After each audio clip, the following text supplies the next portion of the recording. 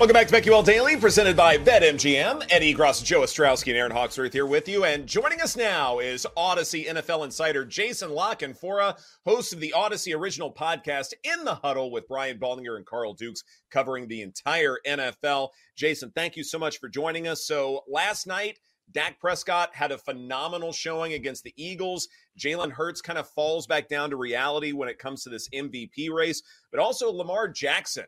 What an outstanding performance he had against the Rams, a game that did go to overtime, but still Baltimore somehow pulls off the victory. Who in your mind should be MVP of the league right now? Should be Trent Williams. Trent Williams should be MVP. Yeah. What are his odds? I'm kidding. Yeah, good luck with that. But who do you want to bet on? I don't. I don't want to bet all right. on any of these guys. I really don't. It's become such a week-to-week proposition. Yep. If you made me bet on somebody, I would put a few shekels on like Josh Allen wherever he is, because I think 16 I know we talked about this. Joe on our show yesterday morning. I think we may have talked about this the last couple of weeks. As well, sizing up the MVP race. Like, he could put this team on his back. He could will them into the playoffs. And if he does that, that's the one person outside of like whoever the 1 seed quarterback is in the AFC, whoever the 1 seed quarterback is in the NFC. Like, that's the one guy I think outside of that sort of chalk who could really make some noise now. He's doing special stuff. You know, he's doing things that fill up the box score, but also when you watch the highlights, even if, a voter didn't see that game, and I don't, but, I would say most voters should, but people are beat writers or columnists and they're in another press box on deadline. But if you go back and even just watch a snippet of that game, the things that he does to keep plays alive, drives alive, he's going to keep running the ball. You can pencil him in for 10 carries, and I think he's got a rushing touchdown in now 6 of the last 7. His gross touchdown numbers are going to be pretty gaudy. And with all the turmoil there, right, and McDermott and what he said 3 years ago, 2 years ago, whoever he, grimaced at yesterday, or, he gave flipped this guy the bird, like whatever, you know what I mean, like is going on there. It's the world versus the Buffalo Bills. And right now, Josh Allen is one of the more impactful players in football. So I would sprinkle a little bit there.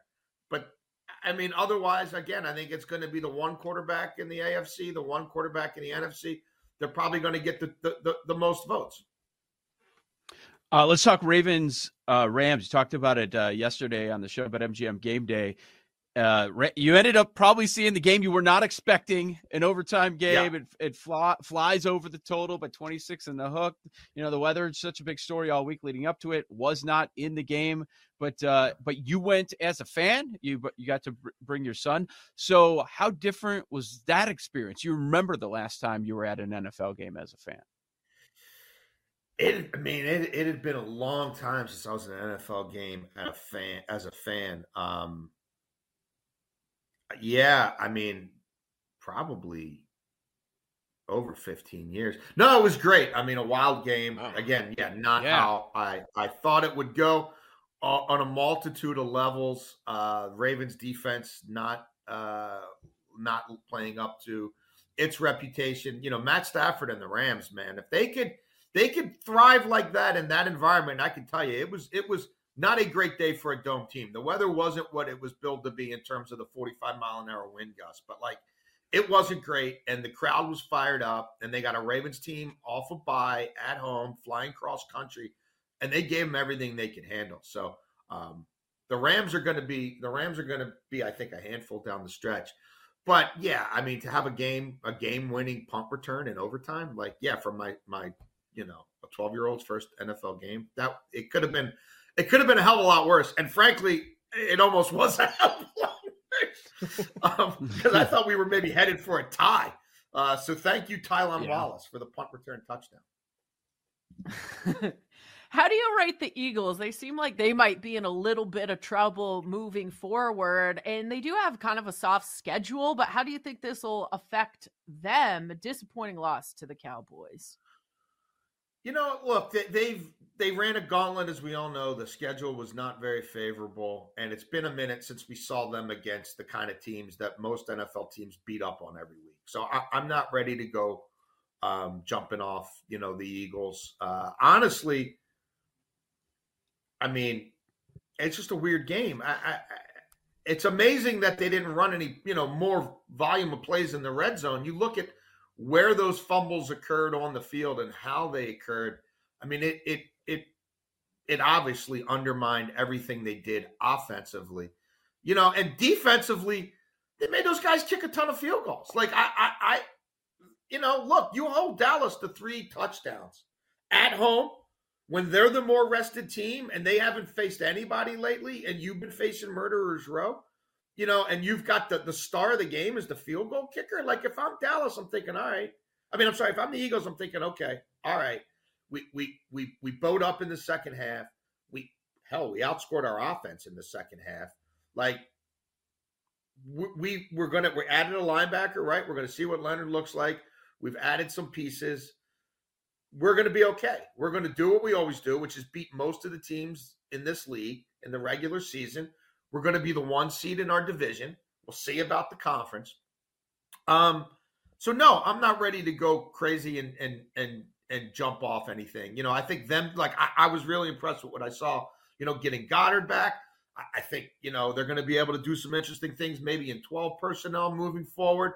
The run game gives me a little pause. It still just kind of fits in spurts, but I like them activating Hurts right away with his legs. Now, again, one of those carries led to a really unfortunate turnover.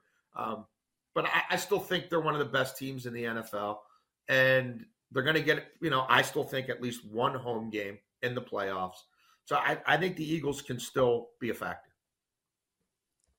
2-part question for you. Number 1, what do you think about the Chiefs complaining and arguing about that Kadarius Toney call? And number 2, could we live in a world where the Denver Broncos win the AFC West at 10-1 at BetMGM? Maybe there's something to it. Man, oh man, I tell you what, how about that Russ interception from 2 weeks ago? You know what I mean? Just think Denver, Denver had Houston. If they won that one, then I would really be like, look out. But I don't know, maybe I'm making too much of it. I've been thinking about it a lot last night and then this morning, as I kind of start to power rank and get into my book and start to think about the coming weeks. I do wonder a little bit about the psyche of the Kansas City Chiefs. They've been such front runners for so long. There's been really no real true adversity. We haven't seen them have to sort of, especially this late in the season, kind of maybe overcome some things. And even these perceived slights that they have, I don't know, man.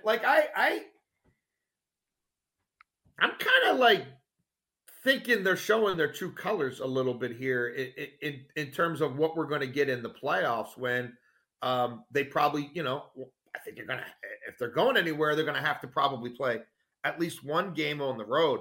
I don't know about them blowing the division title just yet, but I don't think this team sort of has the collective moxie right now to run the kind of gauntlet they're going to have to run in the AFC without them getting the week off and everybody coming to them. I think they're in trouble. And yeah, I think they're looking like a bunch of front runners right now. And a bunch of whining criers, and it's a bad look for them. And with all they've accomplished, they should be better than it, but I'm not sure they are. And I think really when I'm watching Mahomes slam his helmet, what I'm saying is, not only are we not winning the Super Bowl this year, we ain't getting there. This group ain't good enough. We're not getting all the calls. We're not getting all the bounces. I look like a brat feeling sorry for himself. And I've never said, oh, bad.